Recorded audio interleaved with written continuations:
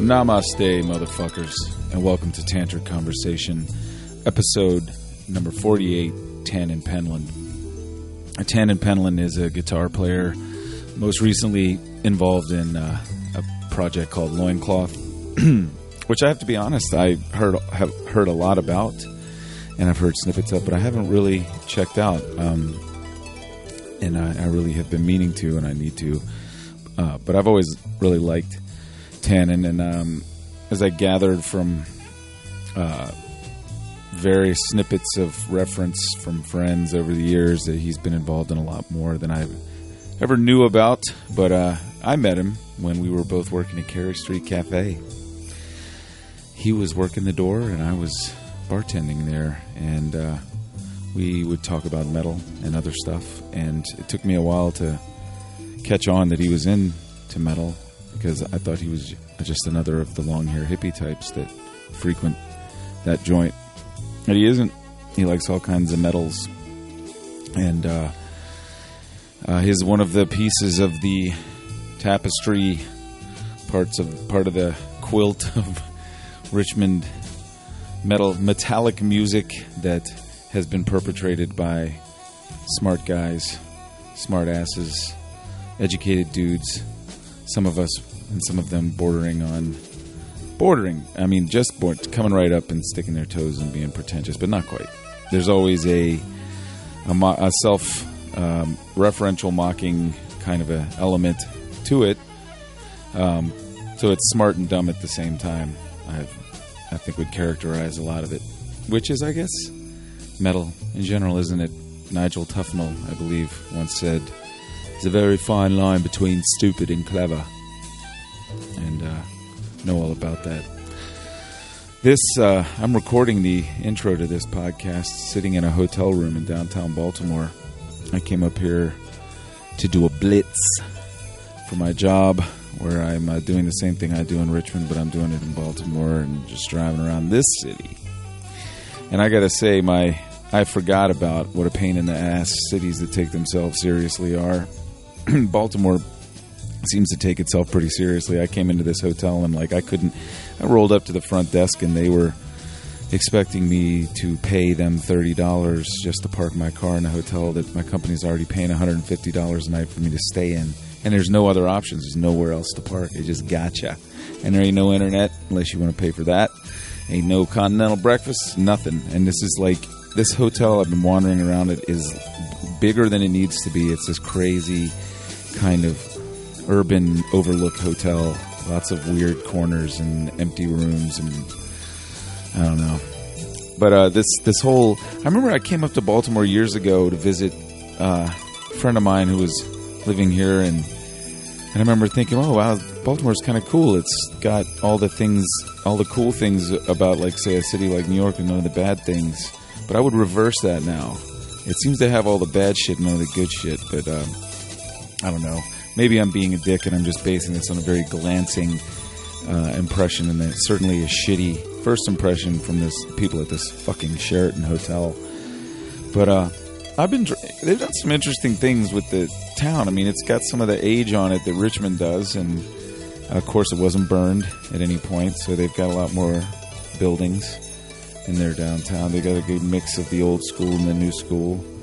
I went into looking for this one restaurant today, and they had made an inside courtyard out of the exteriors of buildings that used to be, I guess, maybe have an alley between them, which was kind of cool. There was a window kind of coming out from a bar into this internal space that it was enclosed. It's kind of a weird atrium kind of thing. But anyway, like, when I would say something about, like, this hotel situation, lots of other situations, people are just around here, they're just like, it's Baltimore. Like, that's some explanation. And I don't, so you're saying that you guys are proud of just having that shitty, look, watch your back, big city kind of thing going on here? That's just something that is unavoidable. And I guess that's a contrast to me from living in Richmond now and not living in New York anymore, not living in these kinds of cities. It's somehow people take pride in that fucking every man for himself and get you however they're going to get you, and like fucking pull whatever scam you can pull whenever you want to pull it. And and just say, hey, that's just the way of the world. That's the way of the big city life, man. Well, that's bullshit. And it doesn't have to be that way. And maybe I'm too old for this shit, but like, I really appreciate the fact that that's not the spirit of my good old hometown of Richmond, which I've sort of, with few exceptions, been dedicating this podcast to celebrating. Fuck Baltimore, and fuck all you other big cities that think there's some badge of honor in being selfish and shitty. It's lame. Get over yourself, and let's get on in to my man Tannen.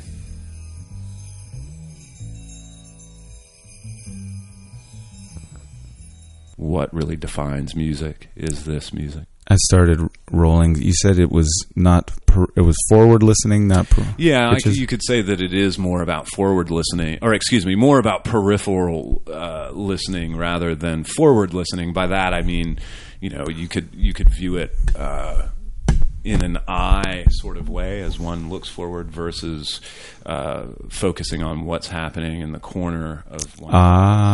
And so it needs your attention, is what you're saying, or doesn't? It doesn't necessarily. It's more like lighting. It's more how a certain lighting can affect a room, and in a way, it's quite dense. But my favorite way to listen to it is to simply forget about it, is to turn it on and see how it influences the room. Mm-hmm. And that would be peripheral. I describe it that way. Yeah. That may not be the best description, but it's no. I guess so. That's not the loincloth. It's just. It's this other project called Gauchiste. Okay. And there's a wonderful label here in Richmond, Little Black Cloud, that did an incredible job of putting a limited vinyl and CD release of that out. So it was wonderful to work with them. Wonderful to put Gauchiste. In French, it's actually gauche, like GAUC, like left, rude. Yes, it's used pejoratively. Right. And it's very gauche. But it's more in a political sense. It's so far left that it's and so we were just kind of laughing at that kind of so the lyrical content is absurdist, leftist kind of. Well, or are there lyrics? There are not really lyrics, but much of the record conceptually, abstractly, is based on L'Autrement, Les Chants de Maldoror, and also a particular poem by the symbolist Stéphane Mallarmé, whom way over my head. Yeah, really, it's not really, often that happens to me, Tannen. You're getting me, man. Really interesting French guys. The L'Autrement is considered by some to be one of the perhaps the first surrealist, certainly the first surrealist in poetry to many people's eyes. People such as Baudelaire, Rimbaud. They simply adored the guy, and you can see that translated in painting as well, from Dali to Magritte. They just simply adored the guy, and I get it. I was turned on to him by the late Dwayne Curd many, many years ago, and I've discovered that I return to Les Chants de Maldoror at least once a year. And I believe I will for the rest of my life. It is an extraordinary work. It's a very rebellious work. And as you get older, you see the youth inside of it. You see what a kind of punk he was. Right. And you see why he was considered a Satanist. Is it the LaVey kind of Satanism, like do what thou wilt, or just the Gothic? It is more Gothic. It's more perhaps in the same way that some would have viewed Poe as a Satanist. Poe was another guy that was loved L'Autrement. So the name of the writer is L'Autrement. L'Autrement. He was also known as... the work is Chanson de... Les Chants de Maldoror. Les Chants de Maldoror. And he had another name. He's actually from Uruguay and lived in Paris. Died, I believe, at 24 years old. Very, very little is known about this guy. I believe he died from the plague. His mother dragged him around with Les Chants de Maldoror at the time from publisher to publisher, and people were afraid of it. They were like, this is great work, but the content. It's too weird. It's poetry. It's prose. It's surrealism before it had been named, and it's very narcissistic, and it's very challenging. He's always challenging the reader. He's always challenging the reader with these rather grim concepts, horrific concepts. But you can tell that he's got a great sense of humor. Who was it that wrote? Was it Baudelaire that wrote Carrion? I think he's talking about in Le Fleur de Mal. Yeah, he's like, we're walking along the road and we see a corpse laying in the, and he's describing in kind of vivid and beautiful detail of what the corpse looks like, buzzing with flies in the sun and all of that. And it is kind of beautiful and sexy what he's talking about something he was fucked up. But he's also saying to his girlfriend who's walking with him, you're going to look like that too one day, so don't feel too high and mighty. So is it that kind of... kind of, but it's a bit more convoluted, just in the sense that surrealism was, that it was playing with the abstract, it was playing with this beyond, and play is a crucial word inside.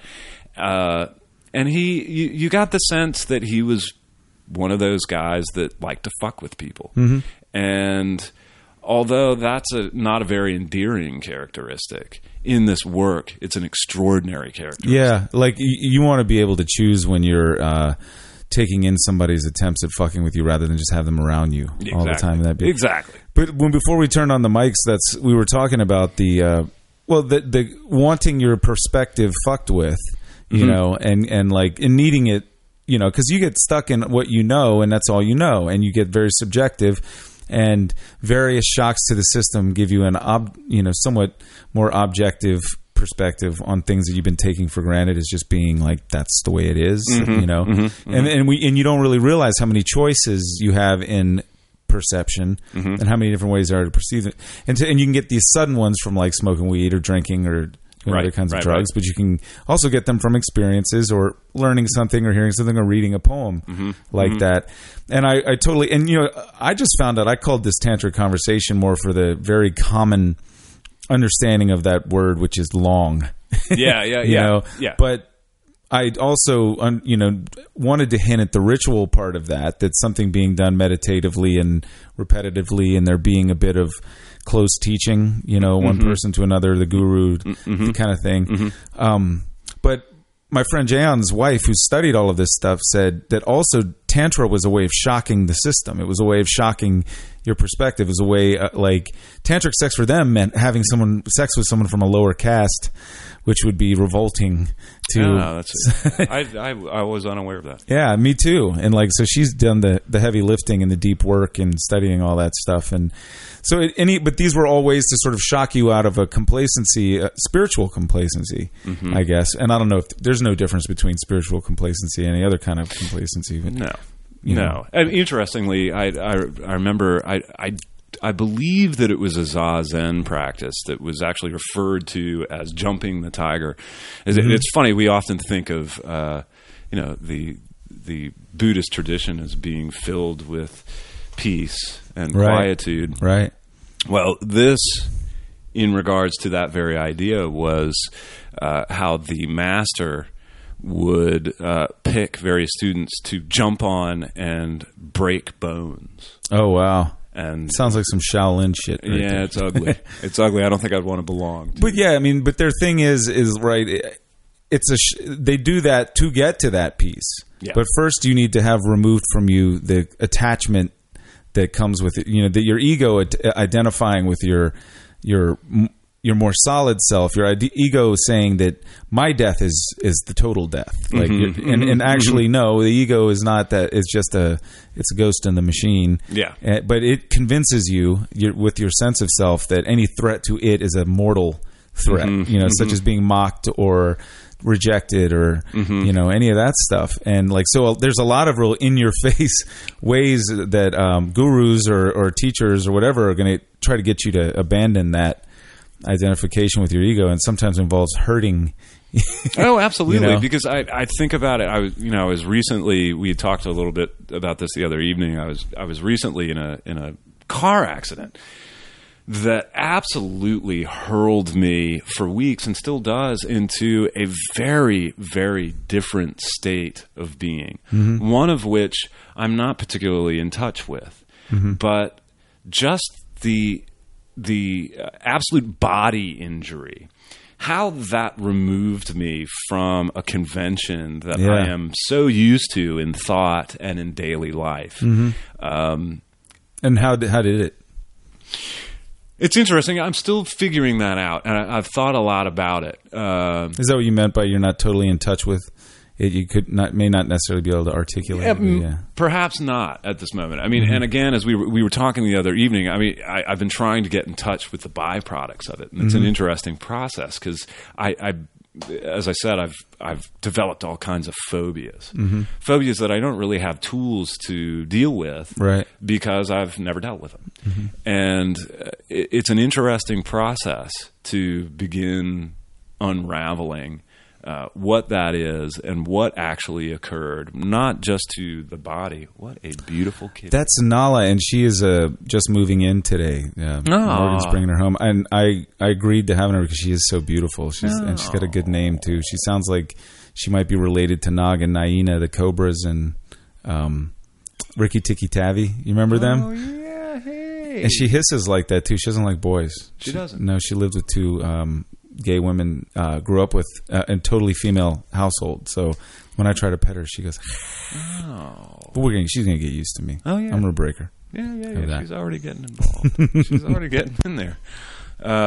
I'm sorry. I got that's what we sidetracked by beauty. That's what we do. That's right, Kitty. That's right. But continue. What was I saying? That's the $20,000 stoner pyramid. we were really talking about methods of I thought you were talking. How from a poem to a car accident. No, but I want to hear what you were just talking about. I was talking about kind of unraveling the byproducts of going through this traumatic experience. So having your body busted up. Having your body busted up. You're fucked up. You're just stuck in bed. You're stuck in this kind of helplessness, obviously derived from brokenness.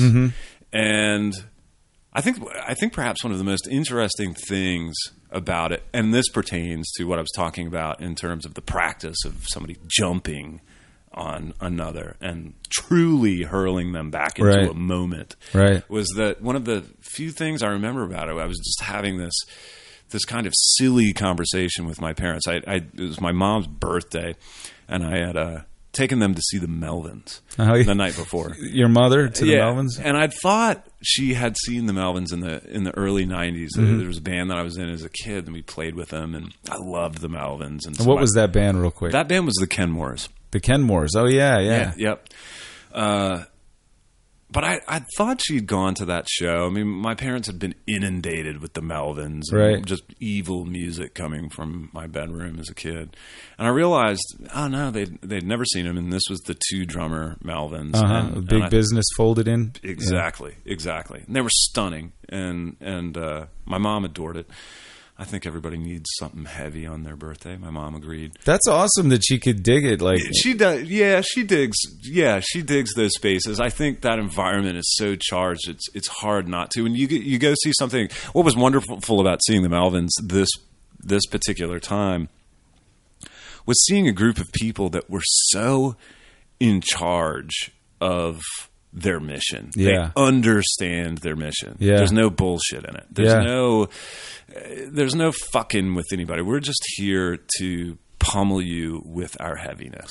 And they exert a lot of control over the audience and the vibe and all of that. I mean, I saw them many years ago at Brownies, and they came out and just stood there with their arms folded for a while, like basically saying, "This is not your party." Oh, sure. You shut the fuck up and start paying attention. We're not going to, And that is, I was thinking about this the other day. I never got to it, but like the first time I heard them, like not like Honey Bucket or something off Houdini, but like really heard what I think is more what the Melvins are.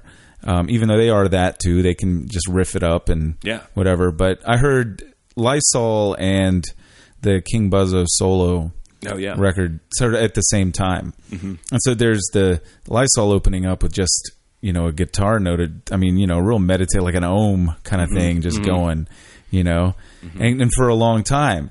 And like, I was really dialed into a verse, chorus, verse, kind of, music, big time, like structured, along certain lines even. And I was listening to jazz, but I hadn't the two hadn't melded yet. And then hearing the opening drum thing and whatever that song is, maybe Porg, the first song on the King Buzzo. So, and it's just a drum intro, and like you expect it, you can do 2 measures of this, and then here comes the guitar and whatever, but then it just keeps going.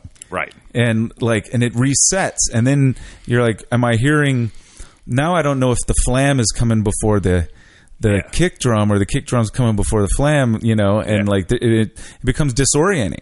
And then you go, hey, don't ever even take this music for granted that's being played with distorted guitars and big muff pedals and drop D and all of this shit that, we know how to fuck with the conventions of it, and it's, I mean, they are they're high thinkers, high art kind of guys. I would have to agree. They, they might cringe hearing that. Yeah. But the first time I saw him, I was 15 years old. It was hot as shit outside. I was walking down Broad Street, and there was a guy, Dewey.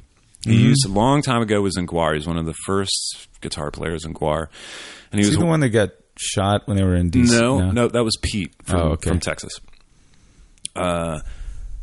I was walking down the road. Dewey was a really nice guy. He was older than I was, and he knew how much I loved metal, and he was a punker, and he knew that I was, trying to figure this scene out, that I was truly enamored with it, what was going on.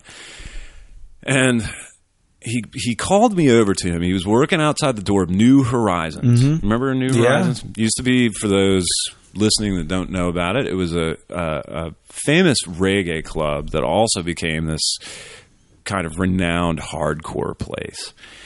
So it was on the corner of Harrison and Broad? It was on the corners of Harrison and Broad, and years later, some folks here bought it and created Winkies, and it was very, very sadly burned down. It was Jim Thompson, and Naomi, and Ron was involved in it, and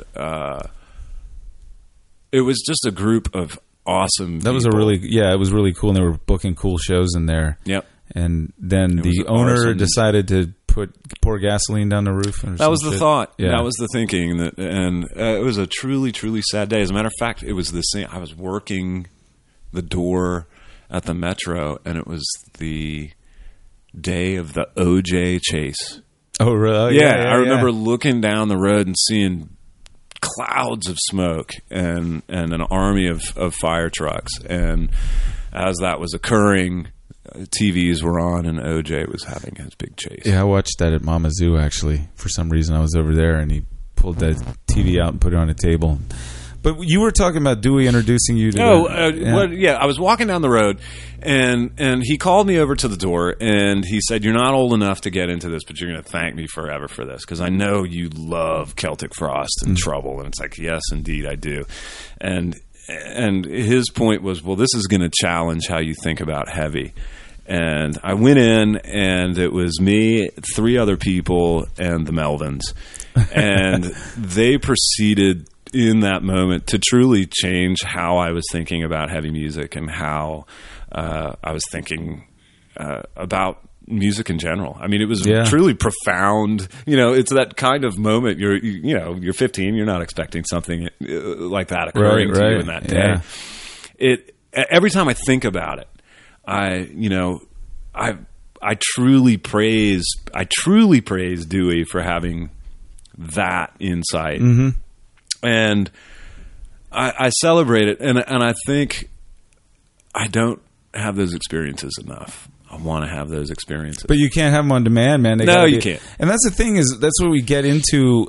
Like, I know I did. I'll speak for myself, is that I've always valued those kinds of experiences, and then I wanted to manufacture them. Right. And with drugs and alcohol, and also with just trying to pursue music like that and pursue experiences like that. And they elude you all of these different ways, because they are just meant. I honestly do sort of believe that they're just meant to appear when you're ready for them. Sure. You know, and like, so now I sort of do believe in sort of a certain level of inaction and like let some shit kind of fall into my natural path, like that did, right? You're just walking along the street and you run into that. But well, what's particularly great about that to me is that, well, I had this experience with the Melvins and they just knocked me out, and so they continued to do so. And a few years later, played with them and they were fantastic.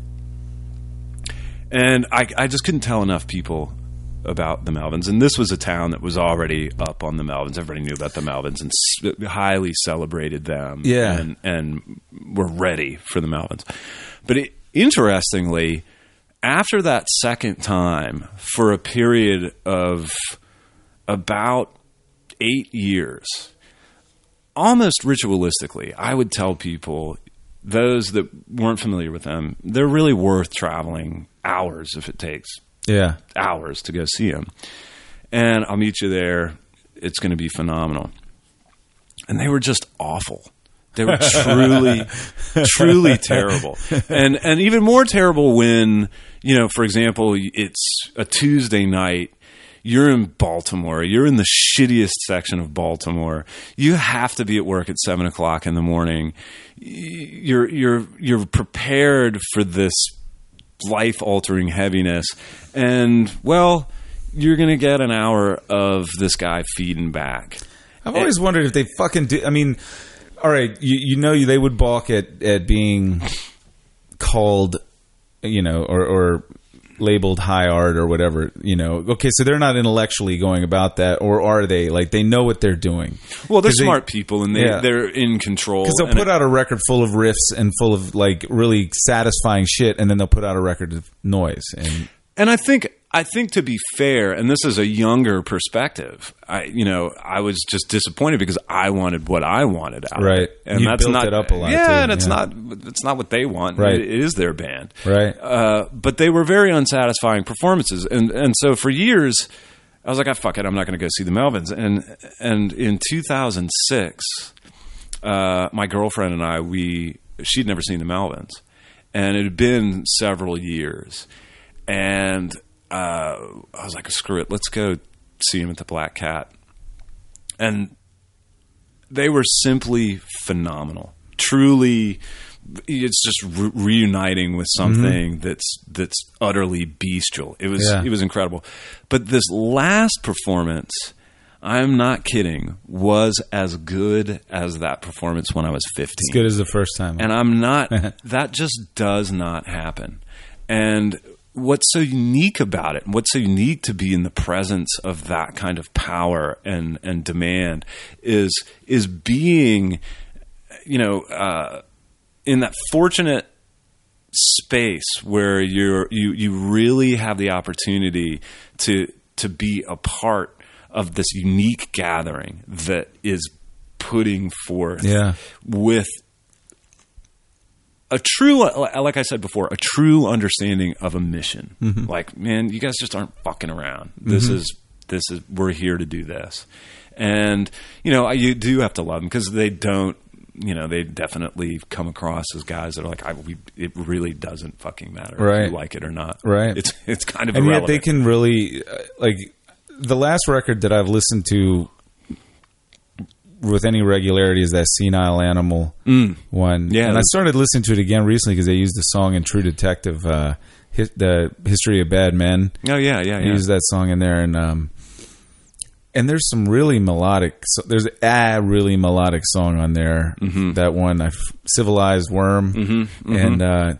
And like, they obviously, I mean, you know, Buzz is capable of writing a pop song. Oh yeah, you know? And like, you know, he has a total melodic, you know, whatever. He knows how to do anything. He just wants to do what he wants to do. Yeah. Yeah. He's not going to churn anything out. But it's interesting the cycles they will go through, because I like around Prick, I guess, is where they lost me, and I stopped listening to him. I was like, Stoner Witch and Prick came out around the same time on like AmRep or something, or maybe there were two different labels even. And I just was like, all right, I've had it with this, and and then but they come back around and say, okay, we want to do, we're willing to do our old type of stuff. Sure. Again. I would have loved to have seen them opening up for Rush. There's something about that that's so compelling to me.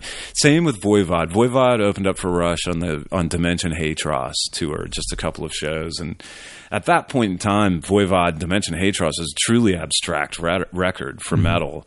And, although I'm sure Rush's audience, there's a portion, they're progressive thinking individuals. They love prog rock, so they could potentially relate to what Voivod was doing. Right, and they may trust Geddy and right. Guys. But I could also see that audience utterly confounded. Like, what the fuck is Rush doing? So I wanted to get back into the. You mentioned Voivod, and my metal I don't know, learning curve was very conventional until I was listening. The first time I heard. So was mine, though. But you were definitely into this, the stuff that I didn't listen to Voivod ever. I know who they are, and heard some shit here and there, and I've heard the story about them. Yeah, that I don't know if it's true or not. That they're based. That the Voivod is this monster that one of the guys dreamed up when he was sick or something, and he's written a lot of the songs. Have you ever heard this at all? No. Maybe as a child, was a fever dream from childhood? The Voivod was actually, was it a Frank Herbert creation? I don't know. I don't. Part of Dune. I don't remember it from Dune. But many of the concepts, quite possibly, because the drummer Away, he is also their artist, and he's a sci-fi nut, and you could also tell that he was a krautrock nut and a prog rock nut, and you start putting all that together. I got the idea that the Voivod was a cybernetic entity, individual that was also somewhat somehow an alter ego for this guy, or something that either haunted him or spoke to him. Maybe he may have manifested it that way. But I don't really know. I didn't really listen to him. No, I wouldn't. I wouldn't doubt it, because that's one of the great things about Voivod. They were young, kind of punk, French Canadian metal dudes. What are they? I don't know. And they were capable of creating this fantastic mythology, and when you stood in a room with them, you felt the difference. It's these guys are kind of alien. They're so badass. What is their deal? And that's, especially when you're a kid, and the kind of music that they were playing was truly like nothing I'd ever heard. I'd never heard anything like Voivod metal. Did you start, I get the sense, did you go to high school with Sean Harris? I did. Was that Trinity? No. That was Tucker High School. Tucker. Yeah. Okay. And you knew Sean, and who else? And Seth. His brother. I knew the brothers. I grew up with them. I went to elementary school with them. And so at that time, you guys are listening to Dokken and Van Halen. And that was a part. Yeah. By the time we got to high school, the shift for me had turned into much heavier, and by that point, a lot of hardcore and punk rock was entering my life. I mean, I like a lot of people, I quested and I quested and I quested. And it was a fantastic hobby, what it is to go to the record store. Right. What are you going to discover? I guess I'm asking this because I was surprised. I guess, I met Sean when he was in Butterglove, and you I met actually, I think, when you were working the door at Carey Street, and I didn't really... Oh, yeah. It was very late, Because I had met your sister, right? Yeah. Right, and then I put it together.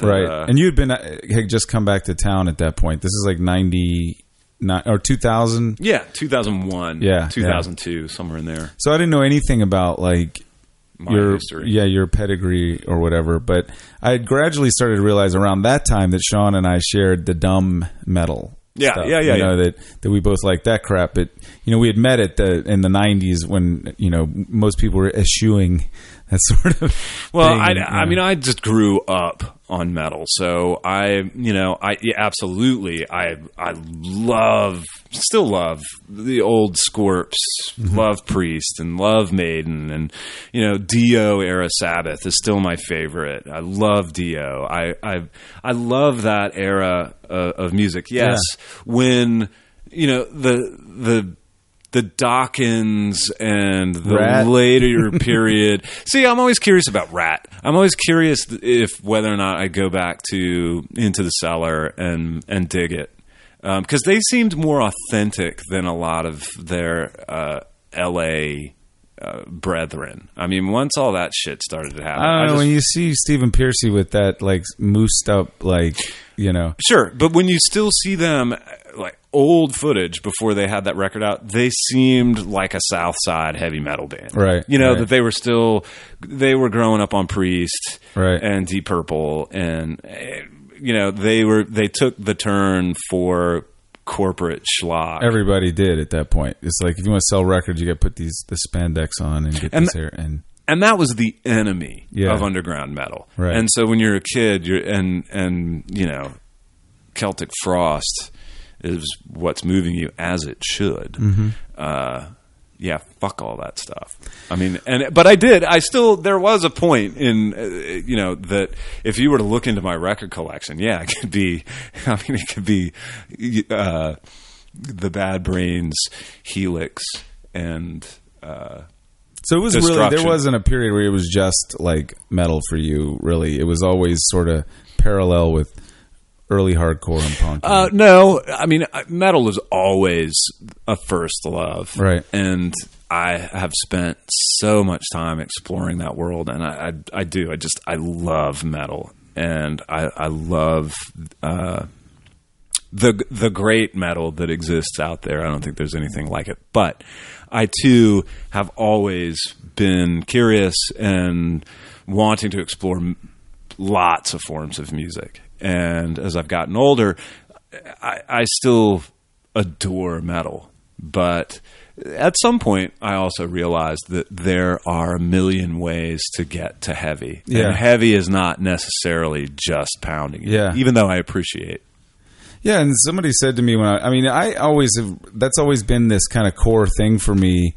And what metal is for me has not been rebellious or dark even. I mean, I got into it being dark, I guess, a little with Slayer and certain bands, but it was really about like adrenaline and like energy, and the way that like distorted guitar and those riffs would just make me feel when I heard them.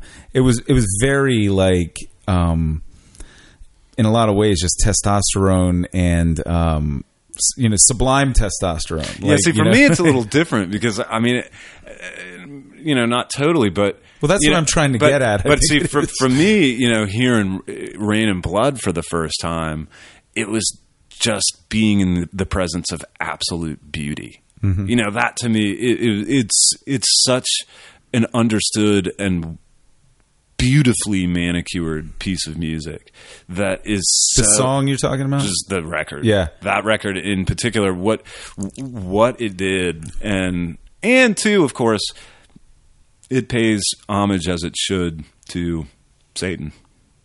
Yeah, and you know that part, like Satan to me has always seemed like a cartoon character, but and really, like, I read this article a long time ago about Slayer and somebody else, and they were on a tour and they were talking about how they were at Auschwitz, you know, on this tour with a bunch of other people, and some of the guys on the bus who, you know, had like gotten off and were touring Auschwitz and really checking it out, and the guys from Slayer were just sitting on the bus smoking hash. They weren't actually interested in checking out the shit that they wrote these songs about or the reality of it. You know, it was just a bunch of shit they were name dropping or whatever.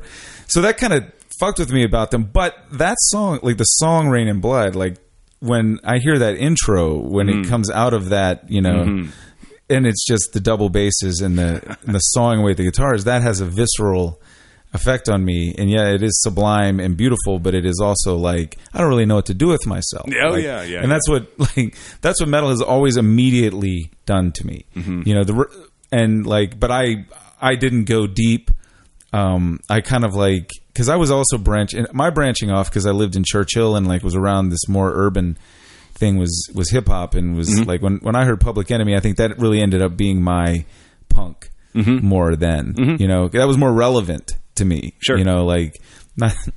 I mean, whatever. I don't know why that was. I'm not going to go into, you know. Well, no, I can it's see. just with the surroundings that I was, you know. Yeah. I realize that's a tricky thing to say or whatever. Well, Public Enemy too, though, was super heavy, and if you went to, you know, Public Enemy was fantastic in the same. They understood something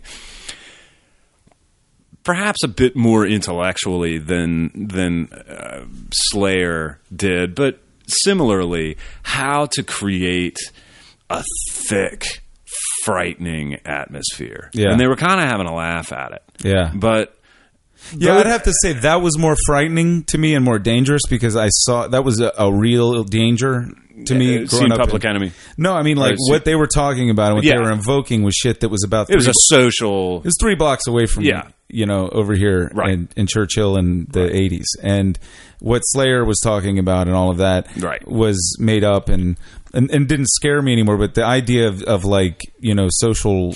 I mean, I should have clarified that, though, in a performance sense is what I mean. When you would stand in a room with them, you know, the one thing about I remember seeing Slayer it was Rain and Blood tour at Warner Theater, and still it's the most frightening show I've ever been to. I mean, it was just a kind of maniacal atmosphere that supported a level of violence that was simply stunning. And of course there were a lot of people just the moshing kind of violence that, and at the time not all of that had really been defined, so you had just this fucked up element that you didn't know what they were into other than PCP, and the fact that this environment invited a kind of violence that they were thrilled to participate in. Now, granted, most of the people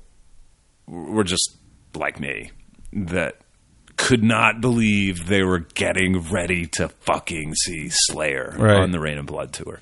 And the excitement, it was thick. I mean, you really could feel it. But they were capable of creating this atmosphere that felt dangerous.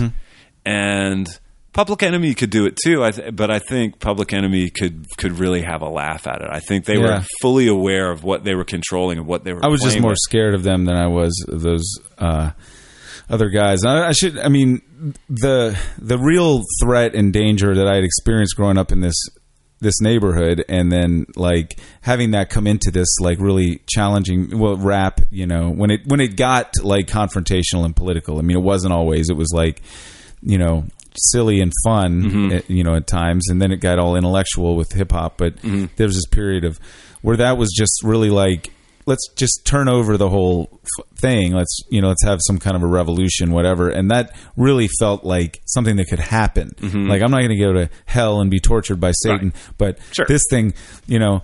So that was just way more visceral thing for me at that time. And like, I mean, I'm talking to you about this because like I diverged so. I mean, I'm really a metal head at heart, but like metal is so many things. Oh, right? sure. Like, have you seen that movie Headbangers Journey? Yeah. You know, it's in that guy, documentary. Yeah. And he does that. He does a crazy fucking tree. He does. And he does a good job of it too. Yeah. I mean, he does break it down nicely. And the orchestral element of this, that he's showing Eddie Van Halen playing, and then he's, you know, juxtaposing that with Bach or something like Wagner, that, and how you can quickly make those parallels. And it's not blues based a lot of times. It's much more like orchestral kind of stuff. Much more angular. I mean, if you know, guys like Shostakovich or Dvorak, or in particular Wagner's a guy. Have you ever seen his double bass?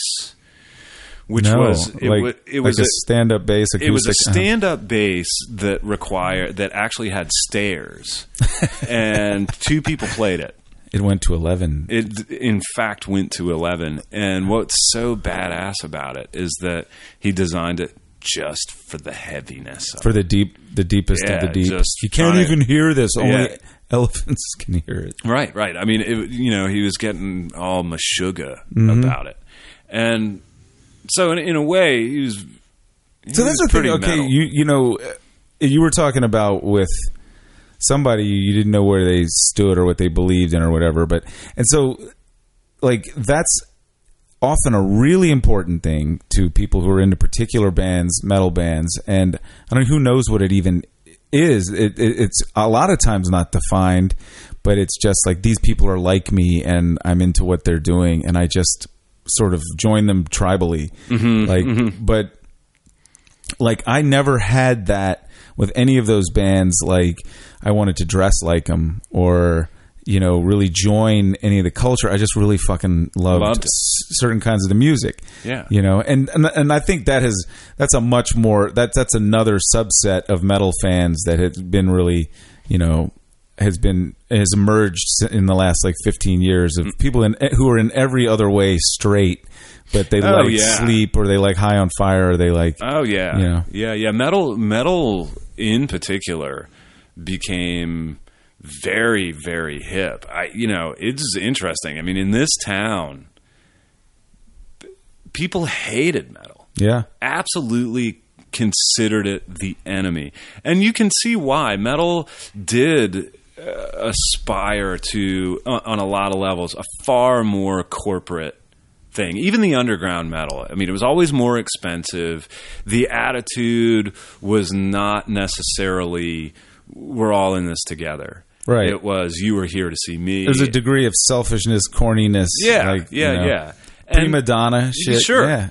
But I appreciated that because, I am here just to be pummeled by what you're doing.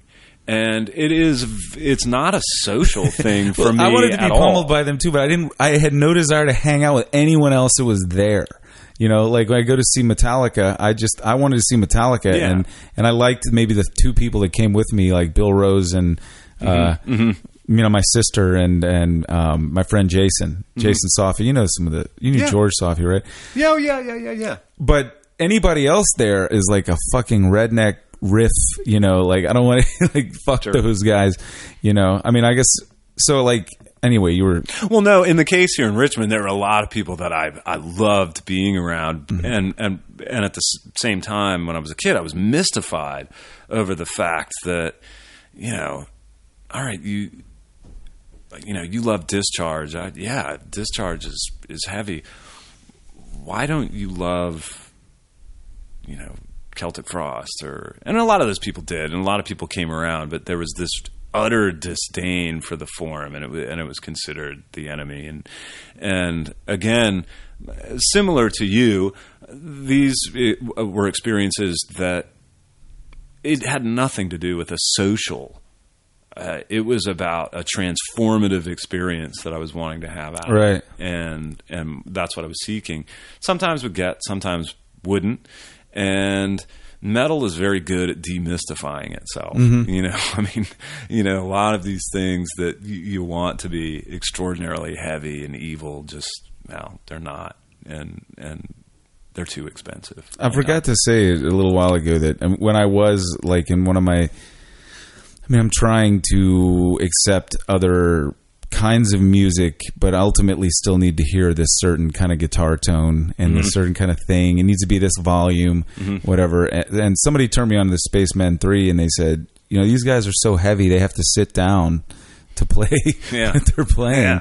And I put it on, I was like, it's not heavy at all. And then I went, oh, it's heavy. It is. It's a different kind of heavy, like you were alluding to earlier. And that is, and I like that kind of heavy. And I think the Melvins do bring those two kinds of heavy together nicely, like the Spacemen 3 kind of thing. And I just really like the riff, and I don't like the riff too fast, and I don't like it too slow most of the time. I like it. I worship at the altar of the riff. As cliched as that is, it's all about the riff. And there are a lot of people that can bring the riff from, Son-O and Death to Devo and Gang of Four. And they all kind of meet up really in the same heavy place to me. it's different perspectives on that, but they can certainly touch me in the same way. Yeah, it's like a lot of this. The difference is really, is outfits and like seemingly like socioeconomic kind of background. Like, when I remember when Helmet came around and they were doing sort of a mathy kind of a thing, and at that time, Breadwinner had been doing their thing for a while, and we appreciated this sort of thing a lot. And I'd gotten into the Melvins, and in fact, I wanted to say this earlier. I was playing Ozma for somebody outside of this town one time who was very familiar with Richmond music, but hadn't heard the Melvins yet. And he listened to about the first 5 songs on that record and said he ought to give the Melvins the key to the city, Richmond. There, yeah. So many people drew from that. Yeah. And there were great interpretations in this town. I mean, this town could get heavy. I mean, for those that missed just Slang Louse at their heaviest was outrageously heavy to me, and they were another group of and people. nicely art damaged too. So like taking it in this kind of intellectual direction. Oh sure, and very anti-metal heavy, right? And in a way. But there's always been this bad word, right? I mean, like the assumption is you're a dumbass, you're tacky, you're South Side redneck character. Your pants are too high, and you got a stupid mullet, and no shit from shit, and that's who you're going to see at the metal show. And of course, we know now that's not true.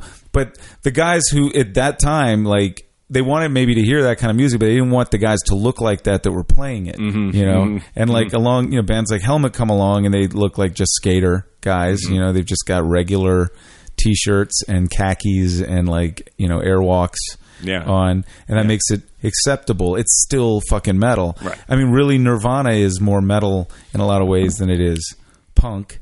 It's punk in its disregard for a lot of things, but it's heavy, big guitar sound. Like right. And you can, I think they were just a really open-minded group of people that grew up similarly in that their record collections were filled with all kinds of things, right. Spanned all kinds of genres, and they were celebratorial of all of those things, from, King Diamond to, the big boys. Yeah, and so they were packaging that. I mean, they didn't do that on purpose, but for people who maybe were not drawn to that kind of music until it was played by guys that look like that, and we were also doing it with a wink, and a certain amount of irony, And that's another. I mean, a lot of dudes playing metal taking that shit very seriously, and then irony got to be a very big thing. And like, I like this metal, but I like this metal ironically. Yeah. Like, that gets tiresome.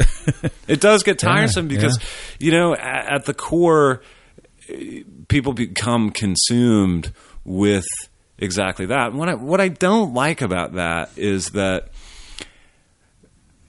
this is just a joke. Right. And if it's good, if it's accepted, it's a really good joke. And well, if it's heavily criticized, well, it's just a joke, right? And you can always hide. You have an escape hatch, ironic escape hatch. I wasn't serious. I wasn't racing. It was just a joke. And for me, I love metal, and so at the end of that whole little dance, in a very adolescent way on my part, I just find myself internally saying, "Well, just fuck off." Just love your metal or leave it the fuck alone. Yeah. And which that doesn't mean everything. That doesn't mean that it's awful to be in context of people that just take shit so seriously. We all find that exhausting, right? But to only be mocking everything either is equally exhausting. It is, and some people can do it, and some people do it beautifully. I mean, there really are people that can pull that off, and there are nice balances. Where there is this comedic thing, serious and mocking, because metal is one of the easiest things to have a good laugh at, because metal does take itself so seriously, and metal is so absurd, and when you really begin to explore it, I mean, I've known people my whole life that are confounded by my love of metal That's one area of you I'll never understand. Well, when I met you, I didn't think that wouldn't have been my guess that you were, because we were working at a hippie bar. Yeah. And I just was like, oh, Tannen's like a deadhead or something like that. Right, I know. But now, but your demeanor as far as I could, you're mild-mannered, sure. Chill, smart guy, softly spoken. Yeah, all I've ever seen so far. Okay. I was too busy being the asshole for you to be the asshole when we were around each other. But yeah, I mean, I wouldn't have guessed it, and then it sort of gradually came out that of what you do like, and that, and it always seemed like a little more esoteric than what I was familiar with as far as Oh, I was lucky that way too. Number one, like I said, it was a quest when you were a kid to just explore, and the farther underground you got, the more of a prize it was. But at the same time, I was around a lot of people that were very generous with exposing me to a lot of things that I may or may not have found on the way. Right. And profoundly influenced how I was thinking about music, and not just metal, music in general. Mm-hmm. And so, yeah, a lot of that stuff is really esoteric, and it does kind of belong to this romance of, especially the idea of, similar to this town, there have always been these incredible things happening that no one will ever know about. And except for the people that were there. Except for the people that are there. And sometimes not even the people that are there. They didn't even know it. Right? They didn't even know it. And you could look at that tragically, or you can look at that I think that's awesome, because really, that whole is, if a tree falls in the it doesn't make a sound. Yeah, if you were there to hear it, if you were in that moment, that's really the only reality that exists, is your fucking subjective experience, like you were talking about in the beginning. So who gives a fuck if it was also experienced by a bunch of other people? Exactly. That they need to co-sign your experience and tell you it was valid or not valid. You need the culture to co-sign it. You need that to be, one of those. No, I mean, if it was for you, it was, and that's a good way of putting it too. Just the co-signatures for right. it. Yeah. Yes, that is cool, Curtis. Right. Go ahead and think that's cool. Yeah. I agree. Yeah. That's the great thing about being 44 for me, is that I've had enough experiences now that I see how ludicrous it is to try to keep up with the what is apparently, seemingly attempting to fool itself as a linear progression towards something cooler and better, but it's actually the same cycle of a lot of things coming through, and a lot of it is, adolescence, teenage, 20s, then reality, and then another group comes through that and thinks they've invented everything, and it's all brand new and whatever. And you see a few of those happen, and you get a different perspective on it. And now I see the huge freedom is really to go wherever the fuck I feel like going, or listen to whatever the fuck I feel like, and not be bound to those parameters that not to be looking over your shoulder to make sure nobody's sitting there thinking that guy is not cool for liking that or whatever. Yeah. I mean, I used to take that really seriously, really seriously. I would worry about I can't miss this show. I've got to be there. Right. It's a very human thing, and I think there's a ton of people that get caught up in that, and they're exhausted all the time because they're constantly trying to keep up with that, and they can't quite figure out why they're even trying to keep up with that, what the payoff inside of that is. And unless of course it's somebody that aspires to be, for example, in a band in that scene, and they're networking and they're doing all that, but fuck all that. It is, to me, just the excitement of that discovery, and what I was saying before, how that is existing simultaneously in every town, everywhere. Yeah. When you dig in and you start to explore, there's somebody that is going to fuck you up. You've never heard how they're thinking about heavy. Yeah. And I loved that quest. Obviously, the world has changed very, very dramatically in how we receive information and how we look for stuff.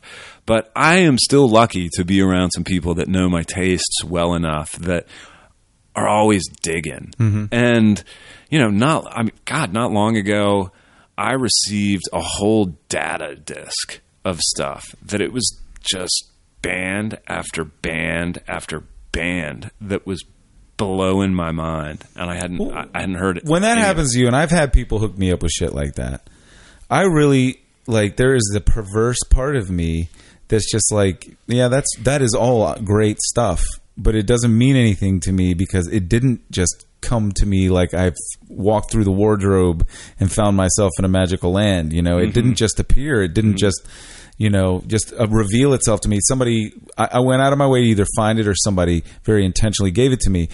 Like, for the perverse, weird way that I am about that kind of shit, it's got to be this discovery. Yeah, it just has to happen. Like, I mean, I had Mastodon for many years, and I went to see them, and I was like, I don't like this. Like, these guys are yelling, and it's just very, and you know, there's nothing about it that I can see why people are making such a fuss. And then I think it took, you know, like one of those songs popped up on like I auto-filled my iPod or something, and like I had the whole catalog that I'd stolen off the internet, and then something popped up and I went, oh, I'm ready for this now. You know, like I can hear it. And then I loved all of their shit, you know, from the screamy shit to the singy shit. And like, I got it, even though I still think that drummer's too busy. Yeah, he's busy, but I agree. I mean, he gets very Krupa as a player. Gene Krupa? Yeah. He's very all over the place. But he can be extremely articulate inside of that. He's very drum corps drummer. Very, and when you say drum corps, like CORPS, right? Yeah, like, yeah. Like there's like he's a majorette or something, or whatever the fuck, like marching band. Yeah. And I can appreciate that. But it's very round. He's constantly moving around the toms. In terms, I love the more angular, pointed players. Dale, the Melvins, or Steve Shelton, or just these guys that they tilt a bit differently. But still, seeing the guy from Mastodon, it's always great to be in the presence of somebody who is in control of their thing, studying their thing. I mean, and I do like, I appreciate it. And those guys, that's a good example of like a bunch of different kinds of metal kind of coming together in one band. Mastodon. Yeah. Oh yeah. They would be. They are truly, and yeah, they're kind of fearless that way because they have, on top of that, a very prog rock side to them. And you can tell that they're very much coming out of a similar scene to here in Richmond. The Melvins and Breadwinner, and they felt like a Richmond band. The first time I saw them was here in Richmond, and if they would have told me that, they're from Oregon Hill, I'd have believed it. I couldn't tell them apart from Alabama Thunder Pussy and those guys. Oh no, I could tell that. Not sound wise, I meant like if they were here playing a show. Oh, right, just as a group of guys. Hanging out as nice, swingers. I was talking to the bass player for hours and thought he was just, it was like I was talking to Brian. Right, just something. Good cats that you've known from around town that, like, feel Richmondy. Yeah, it wasn't until I went to see him in Minneapolis that I was like, oh, shit, that dude, Yeah. Yeah.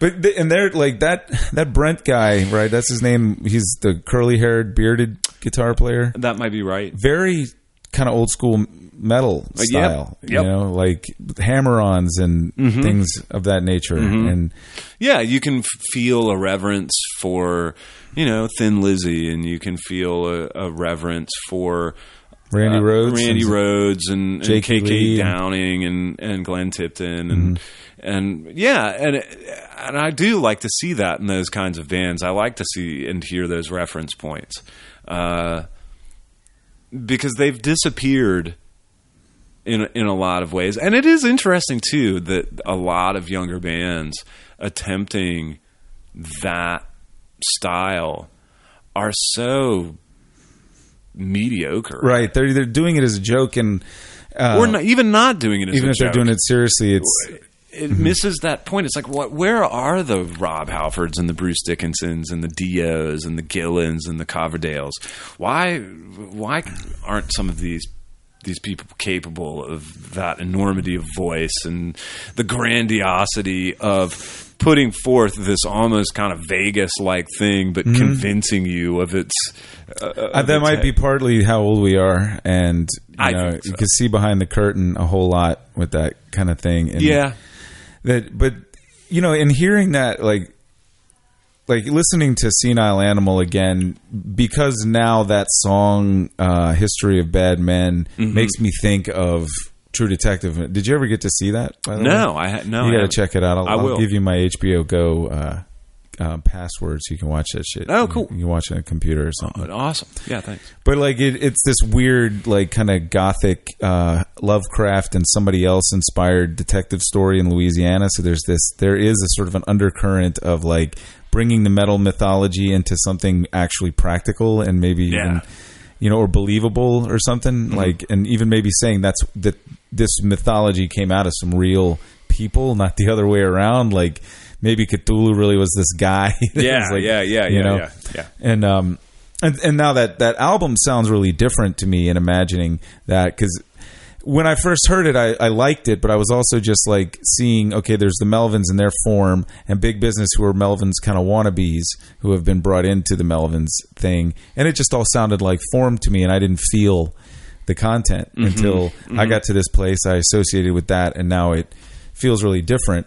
And go ahead. Well, and since you've had that experience, return to Big Business and see that, they really are their own entity. Yeah. And perhaps just very inspired by that. Yeah, you can feel that inspiration, but it's as much a connection as it is an inspiration. It makes complete sense that those guys would be in the Melvins. I mean, it's staggering to see them, and they are the Melvins. But for example, the last Big Business record, it's a different kind of record than what the Melvins would put out. It's a rocker. It's worth. I'll give it to you. I want to talk about like guitars, like really geek out on guitar stuff with you, but I would be immediately out of my league because you know so much more about, I think, technical aspects. I don't know. I mean, it depends. It depends. I've never been a particularly technical guitar player. There's a lot of technical music. Death metal inherently is technical. A lot of the bands I've loved, from Death to Mekong Delta to Spastic Inc., they're extremely technical. But as a player, I've never had the disciplines. I've never been particularly good at that aspect, like other folks around this town. There are people that are instantly adept at that form. They're adept as well at developing those disciplines that continue a process. Even as a kid. Well, it just seems to me that the names of what Warren DeMartini is doing, when he's playing a solo, you would know how to describe that in musical terms. No, not necessarily. No, not necessarily. I mean, okay. You could, I could maybe break down certain elements of it, but no, I've never cared about that. I didn't learn music that way. Even as a kid, when my first guitar lessons with this real Southern rock fella that was going to teach me some Skinner, and I was into it, and at the same time I wasn't, because I hadn't figured out how to articulate what I wanted out of this instrument, because I didn't quite know yet. I realized very quickly that I had zero desire in learning to play Skinner. Well, no, I mean, Skinner would have been a great start. As a matter of fact, as a kid, I did quite love Skinner, but I didn't want to play covers. I didn't want to play other people's songs. I've never played a cover. I've never been in a cover band. I've never, ever in any of my bands ever played a cover. And I realized that's odd. And I think because of that, I've missed out on some critical technical information that could have helped me along the way. Because I've realized that in watching other players and seeing how they developed, that they would learn things all the way through. Yeah. I would learn this little piece of an Iron Maiden something and realize, well, I'm not going to go through learning the whole thing. I'd rather just listen to it. And then I'd rather think about how I want to play music. And it took a very, very long time to even begin to form that thought. And I think it's because I was learning in a really backwards way. Well, I didn't realize you're probably more like the way that I learned to play guitar to the degree that I did. And I was just talking about this on a podcast I haven't put up yet, but there's the language way of learning music and the math way. Yeah. And sounds like you were doing the language way. And they converge. You find over time, if you spend time with the instrument, those technical aspects, your ability to relate to math as language becomes more, if that's your thing. Absolutely. And there, in order to get in touch with the ideas you have floating around, you have to be more proficient in the language of math. Right. And you have to technically expand. And there are times where I feel like, I'd like to take some lessons in certain areas to expand my guitar vocabulary and technical ability. There's a guy, for example, that I play with. He's one of those guys that play with in loincloth. Yeah. He is just technically an extraordinary guitar player. I mean, he will do things that I'll look at and think, man, that would take me a lifetime to get to that point. And it really has been a lifetime for him. And it's because he learned a very different way. And at the same time grew up very metal, but also grew up with guitar players like Andy LaRocque from King Diamond that really took that technical way of lead playing into a very different art form. Right. And he was also a classical guitar player, and that world is one, very competitive and extremely disciplined. So yeah, so it gets into this virtuoso kind of a thing. It does, and you've got to sit there with a metronome and play it faster and faster and all of that. And that never interested me. And I used to want to shit on that, but it's like, I don't want to shit on that now. I just want to say that I don't really understand that. That's not the heavy that I like. And that's not the kind of lead I like. I mean, I did listen to Yngwie for a while, the first 2 or 3 albums. And there was a whole atmospheric thing. And he would interject these crazy runs that were it was like violin. And it was based on Paganini and some Hendrix and some this and that, and he absolutely changed modern guitar. And there are players like Andy LaRocque, for example, that are clearly stemming from Malmsteen.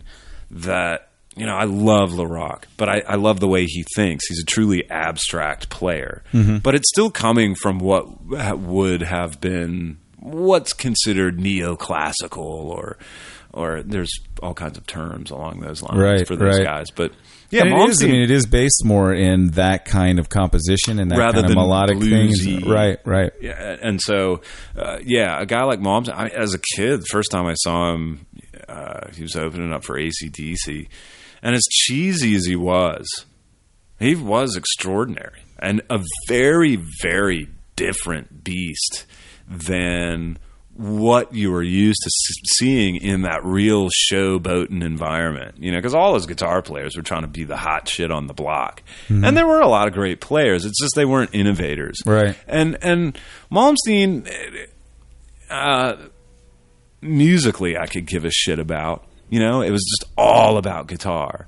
The first record, actually, the mostly instrumental one, the Rising Force self-titled one, And what was interesting to me about that record is that it's Barrymore Barlow on drums, who is the drummer of Jethro Tull. And I was really? A huge Jethro Tull fan. Right. And Barrymore Barlow in Jethro Tull is a truly unique player, and he's a unique double bass player for 70s prog rock. And so, some of the 70s Tull records are some of my favorite songs, from The Wood and Minstrel in the Gallery and Thick as a Brick, Heavy Horses. They're just amazing Did records. you know that Tony Iommi was in Jethro Tull? He would occasionally play with no mustache. Yeah. And there was this rock and roll, the Rolling Stones put out that Rock and Roll Circus thing, and there's a performance by Jethro Tull in that, and it's from like 1968. They don't sound anything like what you're talking about right now. Yeah. It's very weird, kind of folksy, kind of bizarre shit. And Tony Iommi's standing there with like a floppy hat on and no mustache, looking pretty hippie. Yeah. Oh yeah. Still got the SG. All those bands, they, it's really dreamy to think of this, how occasionally John Bonham would fill in for Bill Ward and Sabbath. And you think, God, Sabbath with Bonham. That's a dream. Well, and then you get down to my drummer thing, is that like I always feel like John Bonham gets all the talk, and Bill Ward is much more my favorite drummer from that time period. Yeah, because I feel like he separated his kick out from his snare and his hi-hat way better. Like he had this between the beat thing going on that you heard John Bonham more often just coming down on the 1, 2, 3, 4 and like the beats in Snowblind and like Wall of Sleep. There are all of these different like really riff-oriented drum beats that he's playing that are... Yeah. He did play... He played around the kit in a very different way. The thing with Bonham is that he was so rich with technique that simply, didn't exist with a guy like Bill Ward. I don't agree. I think Bill Ward very technique, and he played a 4-piece, and he played the shit out of it. And he did. He had a lot of technique. He just is different, But I think Bonham innovated certain techniques that I absolutely understand why drummers will continue always to refer to Bonham. I guess, and I know because the time that I was a drummer, I wanted to be Bill Ward in that BBC thing where they have to nail a 2x4 down in front of his kick drum, and he's just ripping this shit out like on a rinky-dink kit, like he's going to kick a floor tom. I'm not saying and he's doing a lot on that kit, and it's all very like powerful and explosive, and it's Buddy Miles kind of like. And then the iteration of that Mitch Mitchell did. It's a jazz type of drumming, and he's playing to the riff, and he's doing stuff that really feeds the song. And I felt like Bonham at a certain point just sounded to me like he was just hitting really hard, and that's really And I never gave him that benefit of the doubt. After a certain point, I just stopped listening to Zeppelin, and like I get so fed up with fucking Led Zeppelin on XL 102 unable. The only thing I like is Achilles' Last Stand and the Wanton song. And I get it. I denied myself both Rush and Zepp until I was in my early 20s. And when I had that turnaround, I truly, truly realized the grandeur of those two bands. And it did have everything to do with just this insane inundation. You couldn't get away from Zepp. You couldn't get away from Rush. And when you're in a county high school, your school band guys are the ones that are always going to be talking to you about Was it very much the thing that you hated? Like, I don't feel this way about Richmond anymore because now I know that I can go. We just have so many more options. Like there isn't just the one radio station. There isn't just like the couple of clubs or whatever. You got the internet. You can have whatever you want. But the feeling that art and culture was controlled like a vice in this town in the 80s. Like we had lost in the 70s you had XL 102 was a great long form album, FM, AOR, album oriented rock station. They'd Paul Chagru would get on there or Dick Hungate, one of those motherfuckers, and they'd play songs they liked, But then Clear Channel buys everything, and XL 102 was like, it was the boot smashing me in the face, the Orwell, like I just felt like this is not actually the good wild time they're trying to say it is. It's total like brain control. Fucking brainwashing. And so I associated all the classic rock with that, fucking programming, know. Sure. Hold on one second on that note. All right. I've really got to take a piss. Where do we...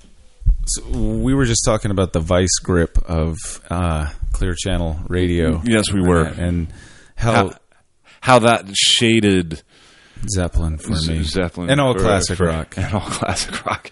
Yeah, but then when I moved out of Richmond and got to New York, I was able to hear a lot of that stuff again. Like I started listening to Jimi Hendrix again, like Band of Gypsies, and I started listening to Stones again. I could hear them, and I could just pretend like they were a completely different band from like 68 to 74 or 5, and I didn't have to, I didn't have to acknowledge where they're at now. But I mean that's it's not like that anymore. But that really is how I felt about like that. It was almost like some people had moved into this town in the 80s and said, "Oh, look at all these rubes. We're just gonna like take over the culture of this town with a couple of radio stations," and and that kind of brings. I think that's why that's partially why I wound up meeting the kind of people that I met downtown in Richmond and exploring the kind of music that I explored and the kind of ideas that I was exploring. It had a lot to do with that kind of social control, from what you were listening to my era, your era of being in high school was Reagan, and all of a sudden there was this throwback that was being jingoistic American throwback, that kind of thing. Yeah, and we were just being wallpapered with it, and. It's a serious like era of propaganda, like almost unquestioned by major. Like, I mean, there were teachers. I remember in my high school. This is a public school, publicly paid for. Tucker High School, Tucker fuckers, J.R. Tucker fuckers, as Who people the fuck is J.R. Tucker? John Randolph Tucker. Oh, Randolph. Oh, that explains a lot. Okay. I remember a teacher who's she was just eaten up with this new brand of how the world should look, and I remember going into my junior year, and she was telling me that she was fairly certain that soon there would be a hair code inundated based on the length of my hair. And I remember being just barely smart enough to make the point that this is this is a public school. You can't do that. Yeah, that can't happen. So as much as you'd like that to happen, it can't happen. And it was being out in the county was disturbing. And so I, along with a few other kids out there, were really looking. And what county is it? Henrico? Henrico County. And you grew up in Henrico? Grew up in Henrico. What part of that? It just straight out, until I was a teenager, right off Parham Road in English Hills Apartments, and then Parham out. And what was the? It was Parham, and that's a long ass road now. Yeah, it crosses the river now. Oh yeah, it does. Is it near Regency? Like that part? No, it was more northeast. Yeah, there were Harbor Village Apartments over there, Chelsea Apartments. What was like closer to Staples Mill? Yeah, getting over that way. Yeah, closer. And then I wound up on Broad Street, but it's just kind of in the thick of county. And that was real, like homogenous shit. Real homogenous shit. Real redneck yuppie. Yeah. Rednecks with money. Yeah, some with money, just enough, and credit. Yeah, it wasn't River Road, which that's the old money. That's the old money. It's the new vulgar money. Yeah, and to a certain degree, it was just extremely middle American, middle class, and willing to suck down that political platform. Right. Swallow that propaganda. Yeah, swallow it, and never really questioning, such things as this great hero Ronald Reagan. He's inviting guys like Falwell into the folds to influence. And this is a guy that is as batshit crazy as you get in the quasi-religious world. Right. So all kinds of things from from music to just certain social platforms fell to the wayside in the process of that. So I split and was going downtown. You call in, I mean, and I want to talk about that because I think that the same thing sort of happened to us around that time. But like, I didn't get the impression then that Reagan was viewed by anybody as any kind of a hero. Not then. I felt, yeah, he is now. He's deified. Well, no. Like, I mean, think about. I mean, at the time, I just wanted to say people were doing so well in the '80s that they were, you know, like certain people were doing so well. People. I mean, but it was nothing like the Clinton years. Right. I mean, you know, Clinton had the statement, you know, what don't you like, peace or prosperity? Yeah. And you know, under Reagan, you know, it really depends. I mean, you ask this community that we're sitting in right now, what did it look like under Reagan? Yeah. I mean, my God, it was beyond poor. But we had the Cosbys. Right. Right. I mean, there was definitely this veneer. And like, I don't, you know, now that I look, you know, and it wasn't until we just were talking about XL1 and 2 and Led Zeppelin that I, you know, I cast my mind back and like, I felt pretty comfortable in the 80s. Like, I mean, I felt like, you know, like safe and like things were good. And like, you know, I'm like 14, 15 years old. And I look back on that now and I realize just how much went into creating that illusion that veneer, for a certain like middle class Americans of a particular type that I sort of ancillarily fell into. I mean, my dad was, you know, working class guy and whatever, but I mean, it's not, he wasn't working as a mechanic or anything, but he was, you know, worked at a Philip Morris factory. But I mean, we weren't well off or anything like that, but you were fine. And the feeling of the 80s for me is very comfortable. But you know, what was obviously under the surface of that came out in the early 90s, and there was a real explosion of that. Is it wasn't like that for everybody, and we were in a Cold War, and you know, there was a lot of propaganda on our side, being, you know, we must feel that we are superior to the Russians and Soviets and all that. But like, I was going to Marymount then. You're going to Tucker, right?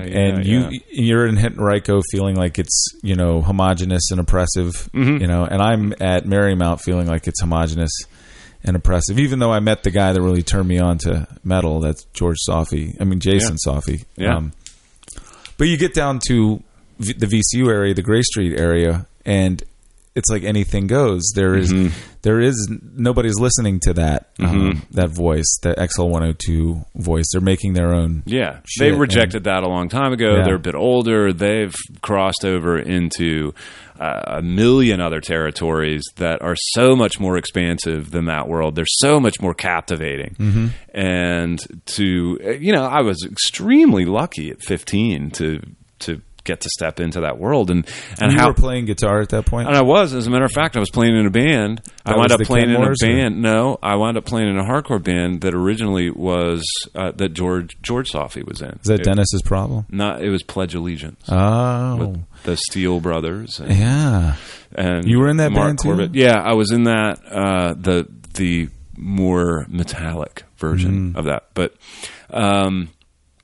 that was definitely a point in time where I was talking to somebody about this not long ago. I was talking about going to see the Butthole Surfers and just what a kind of out of control show it was, and how much at Twisters. I loved it. No, it was at the Metro downstairs.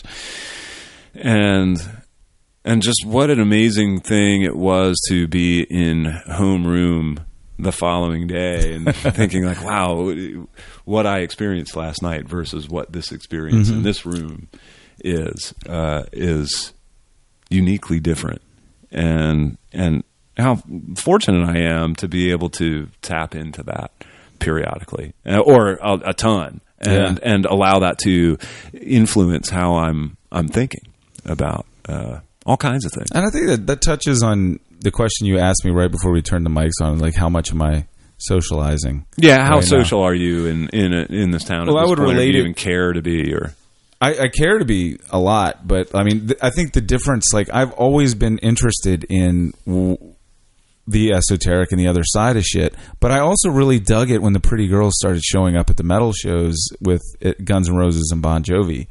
And I really went in that direction. Like I went like, I still want to get my metal in and my heavy shit and my edgy shit, but I also want there to be girls there, you know? And that really defined a lot of whatever that sense is, you know, like I don't want to be like huddling in a corner. I don't want to be hiding in a basement or a dark room. I want to be like, you know, out there in it, you know, in the mosh pit. I want to be meeting people. I want to be meeting girls. And that really more and more informed, and I lost balance with it because I went along with a lot more fads, you know, going forward, I think from there, you know, because that became really important. I was just trying to chase that scene, you know, and I lost my own sense of, you know, like what am I really into?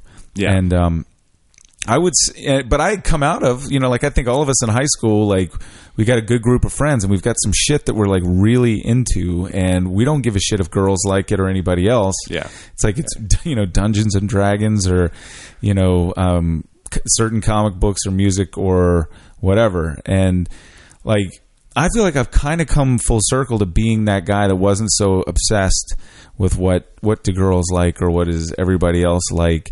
And I want to be social, but I also really want to be doing something practical, which is what I'm doing to make a living. And like my job, like me really taking on, like, can I succeed at something and keep challenging myself career-wise, like just fucking jobbity job, you know, and put my creativity into that and my ideas and like get better at this and whatever. That takes up so much of my mental space. Like, and I am being social. I'm out all over the greater Richmond area talking to all kinds of people. Like everybody that lives in Richmond, I'm coming in contact with, you know, I mean, and it's way more diverse than it used to be. Like it's crazy. Like all down Jeff Davis Highway towards Chesterfield is Little Mexico. I mean, it's and serious, like people who do not speak English, you know, like, and it's like, they got a whole thing going on, their own thing going on down there. And it's cool. You know, they're real taquerias, like fucking, you know, Southern California kind of shit. And like real deal Korean stuff over on Midlothian Turnpike near where Cloverleaf Mall used to be, you know, and like the serious, like, halal, like fucking, you know, Muslim, like Arab dude on downtown, like Manchester Hull Street, you know, and like, I mean, it's really diverse and really interesting. So I get all of that social. I'm not really interested in socializing in the abstract fashion sense of scenester, like what's up. Yeah. Though, you know, Chris is constantly this band Ballisto now, and I'm like, fuck, that looks cool. Yeah. But I'm already in my jammies, you know. You know? Betty by. Yeah, and it's not like I'm not burnt out on it. I'm not jaded. I just am like, I'm actually really turned on by like trying to be good at what I'm doing for a living. You know, and I do this podcast thing, you know, to do something creative, and to interface with people. Like I might be talking to at a party because I can hear you, unlike at a band or, you know, at a show. So I don't have any, like, nothing's stopping me from. It's not a choice that I'm not out there doing that more. It's just not fitting. My schedule. You know, I'm busy. I have this live-in girlfriend, and she, you know, there's a lot going on here, and you know. So what about you? Do you get out much? I mean, I mean, I do and I don't. I mean, I guess we all become our own form of hermit, and there's ebbs and flow to that experience. So, yeah, you know, I certainly can love my social life and love just kind of being out and connecting with people that I'm not going to see otherwise, unless I go to a select few places. But in general, I mean, I've always been a person that is very, very comfortable spending a lot of time alone and not needing any social interaction. Plenty going on in the cabeza. Yes. And, you know, that can be unhealthy, but that can be extremely healthy. And I am not one to deal with boredom by picking up my phone and calling people and seeing what people are up to. You don't need to be getting stimulated. You can, yeah. No, it's not uncommon for me that I'll go through, with a few exceptions. I mean, there are a few folks that I'll occasionally meet up and have dinner with, that kind of thing. But it's not uncommon that I'll go through months without being at all social, until there's perhaps a musical performance or something that I'm interested in, where inevitably I'll see some folks. It's always great when that happens, but no. Strangely enough, if it were not for the music scene and growing up inside of it, I mean there would be, but I wouldn't be nearly as social. I'm naturally a person that I'm naturally a loner, and I kind of always have been. I roam. I spend. It's just a lot of alone time. I relate to you on that, and like I decided it was important not to be at one point, and like, you know, make sure that my lonerism wasn't sour grapes. Oh yeah, know? And to really kind of give it a chance and get out there and that's had a lot of different iterations. You know, it's been, you know, way too much about me, you know, and shit like that. And but I remember like in either studying Hindu in like VCU in some class that there was these phases that a man is supposed to go through, or a person, and I can't remember them all, but like one of them is kama, and that's like, you know, the total pursuit of pleasure and, you know, all of that stuff and experiences and tasting this and doing that, and then you know, at the end of it is what you just mentioned, the ascetic, and I remember the Indian term for that, but that you sort of remove yourself. You're not contributing to that. Now you're reflecting. You know, you've pulled that energy out of there, and and I think it's not a matter for me of sour grapes. It's something that I've always come to very naturally. As a kid, it was the same way. I mean, you know, for me as a kid, it was a lot of roaming around in the woods alone and just doing a lot of things alone. I've always had very good and precious relationships in my life. And it wasn't sour grapes for me either. I mean, I'm saying I am naturally like you are. I just forced myself to be social, I think, at one point. But I can sit here. I used to need to have music on if I was by myself, and now I'm like, I can sit here in silence and be like doing stuff, and like it feels really good, actually. Like I could kind of focus, you know, on like what I'm doing. And well, yeah, it's good to not always be distracted by something. It's good just to be bored. It's good to be whatever the fuck you are in a moment. Yeah. Because, and I mean, that's, I guess ultimately, like I'm interested in like rebuilding what are my interests based on being okay with shit. My interest based on this is no good, these people suck, that whole thing is outrageous, fuck this, I'm going to go over here with these folks who understand me and understand that that's all bullshit. I'm not interested in that anymore. I'm really interested in trying to figure out, no wait, all people are people, you know, that whole, like they're equal, they're just as good as me, you know, maybe they're a little confused by this or a little deluded by that, but ultimately, you know, we have this thing in common, and I'm way more interested now in seeing what I have in common with fucking everybody, rather than the other person that likes metal, that, you know. Of course. But, and I still love that, but like at the same time, when I am walking into some deli on Jeff Davis Highway out by the trailer court, and I'm talking to the dude who runs the hot food over there, and talking to him about how he makes his chicken and like how he makes this homemade banana pudding and all of that. And that's a place you would just drive by that place and you would say, there's nothing for me in there, you know?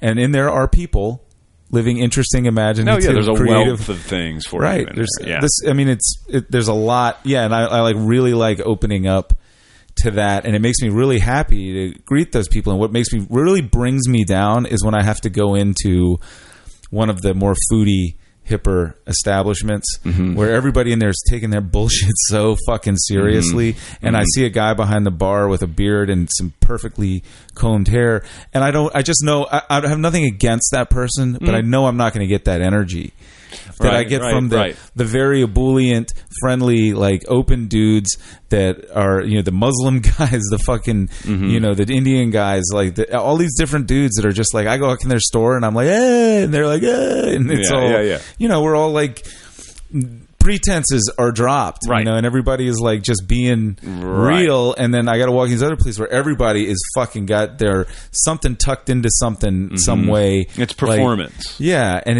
it just really is the energy is a fucking drag to me. I don't want to sit here like I recently have talked about all of that. I'm not against that. I'm just saying that the feeling of it is constipated to me when I look in there, and it makes me tense. Yeah, you're not getting this organic human experience. Right. It's more that, hey, my name is, and I'll be yours. I'm trying to make you believe that there's more value here by this front of the house pretense and shit that we're putting on, that this is better food because of that. And like I've been, or depending on what it is, again, some people will perceive it just as a kind of theater, and they want that experience. Right? No, I don't. This is your role, and this is your role, and I'm here to be in this atmosphere. And I again must say that that's my problem. No, I get what you mean. I was part of creating those kinds of atmospheres and places. I worked at the Virginia Museum, and I put on the black and whites, and I worked up in the members' dining room and had to play this role, and I worked in places in New York that were really trying to be trendy and fashionable and whatever, and that was a very uptight feeling and a very judgmental feeling and a very sneery, like, if this person comes in and thinks they're going to wait tables here and they don't fit this bill, like everybody's like, get a load of that fool. And I cannot. I really like that feeling is just so ugly to me it is now. Like I can't get with it. And I was a purveyor, and I went along with it at times in my life. And now I want to fucking bring everybody out into the, like, free them into the light. Yeah, man, free them, love them up. This is my shit now, man. And so, I mean, that was the thing I liked about the scene down at VCU in the 90s, is that I went to metal shows and I was scared of that shit that was happening on the floor. And like, I went to my first one at the Coliseum, and we're down there in front of the stage, and the rednecks started pushing and shoving, and me and my friend Jason and these other two guys, little skinny redneck dudes from Marymount, we were like, we're getting out of here. And we went up and sat on these seats, like stage right. And every metal show we saw at the Coliseum after that, we sat up there. Oh, yeah. We were really afraid of being pushed around down there. Sure. But I went to the Boathouse to see Chili Peppers and Faith No More. And I got real close to the stage because I really wanted to see these guys. And I wasn't even thinking. And then when the show started, everybody else who wanted to be close to the stage got close to the stage. Oh, yeah. It compacted. Things got... I couldn't get out of there, and I just relaxed into it and ended up having a really good time, like not being in control of where I'm moving, and it became a totally different experience, and I love that, of like going... Couldn't get with that. Hated that. Oh, God. No, thank you. No, thank you at all. I'm back here in the shadows with my arms folded. No, thank you. Exactly. Exactly. That is exactly correct. Yeah, I mean, I liked that feeling and realizing that I'm not going to get hurt in here. I mean, I might a little, but for the most part, the kind of shows I'm talking about, shit upstairs at the Metro and whatever, it was this little window where it was really the old kind of mosh pit thing that's more about pogoing and bouncing off of people than it is about hurting anybody. Yeah, like, And it's good people. They're friendly people. They're there to freak out, but they're not there to hurt you. Right. And, that was a good... But anyway, we could talk about so much shit. We could continue this again. Yeah, no, we could continue this again at some we'll point. do another one. Yeah, we could do that. So we could put it together and make a... I don't know, you could pick in there what you think your podcast listeners might find interesting. Here. Yeah. You're going to listen to all of it or not. Yeah. You don't have to listen in one sitting. It's true. Like, turn it off, come back to it, whatever. Sure. But there was a thing I want to touch on before we leave. So, guitar for me, it's like finding the way that I learned to play it, and the way I feel about it is it's like finding some thing, a talisman, a sword, I don't know, something that has properties. Mm-hmm. And I don't know how to extract those properties until I just have experience with it. And Mm-hmm. I'm really interested in unlocking what those properties are. And I didn't really want anybody to tell me how to unlock those properties. You wanted to discover it. Yeah, and it happened really late in life for me. I started playing guitar when I was like 28 or something, Yeah. and for real when I was like 30. You know, but that's how I wanted it to feel. I wanted it to be this sort of alive thing in my hand. I didn't know what I was going to do. I didn't, you know, like I didn't have mastery, and I did not attempt to have any mastery. I just wanted to get a little better at controlling what came out of it, Right, but connecting with it. Right. But I still wanted to feel like I might not be able to. You know, I liked that that sort of iffy danger tightrope thing about playing guitar on stage. Like that, it was a little, I don't know, like it's a mystery and it's electric and like there's a lot of fucking power flying through it and I don't know what's going to happen. Well, I'm yeah, just gonna try. and similar to similar to, for example, if we picked up and went to anywhere else in the world that doesn't speak English and we don't speak that language, we could find a million ways to communicate and stuff like that. But I think people often, when they immerse themselves in something, are rather blown away by the fact that they really don't pick up the language like they would think. They're, they really don't. They, they learn how to order a cup of coffee and say hello, and that's really about it. They just don't talk to anybody, and they just don't talk to anybody. And most of the time, they're pantomiming, and that's how that experience is going. And similar, use sign language. Yeah, yeah, exactly. Charades. And so with the guitar, it's similar. It really depends on what it is you're wanting to do with it, and I think that there's so many different forms within that instrument. And, there's a ton of people that I've known along the way that have maintained they never want to know anything about it. Yeah. They just want to be able to plug it in and hit it and allow it to resonate and compose within that framework. And as a result, over years, really, over years, they're magical at times at what they're doing. And that is remarkable, as is watching that technician shed just a technical ability and turn it into an art form. And they are this kind of master linguist with the technical aspect of the instrument. And you can meet a lot of people that are that, but are not capable of really saying anything. Right. But then you do come across those individuals that, wow, they are capable of tapping that abstract place that is unique to them, and then you're off in that world.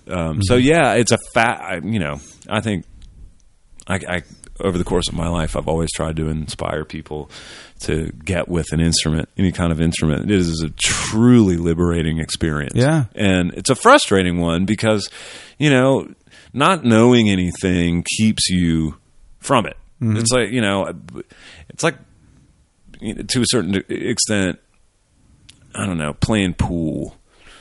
Pool just is not fun unless you're okay at it, or tennis, or these things that require golf. There's just no immediacy to it, and there's no way to enjoy golf unless you're you've gotten to a level of it. Yeah.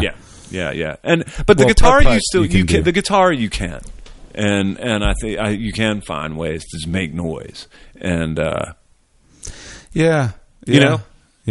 like to hear you play more. It would be I will cool. I will send you. Give me the new loincloth. I'll give you the new loincloth, and I'll send the other. It's weird that I have known you a little while yet, and I really don't know what your style is like. I haven't heard your music. Yeah, I think I saw the Kenmores back in the. It's very, it's very angular, and there's a level of discordance to it. I mean, there's certainly elements of traditional metal you'll hear in it, because I do love that, and I love the structuralism of it, and I do find myself writing in those terms. Loincloth is extremely dense.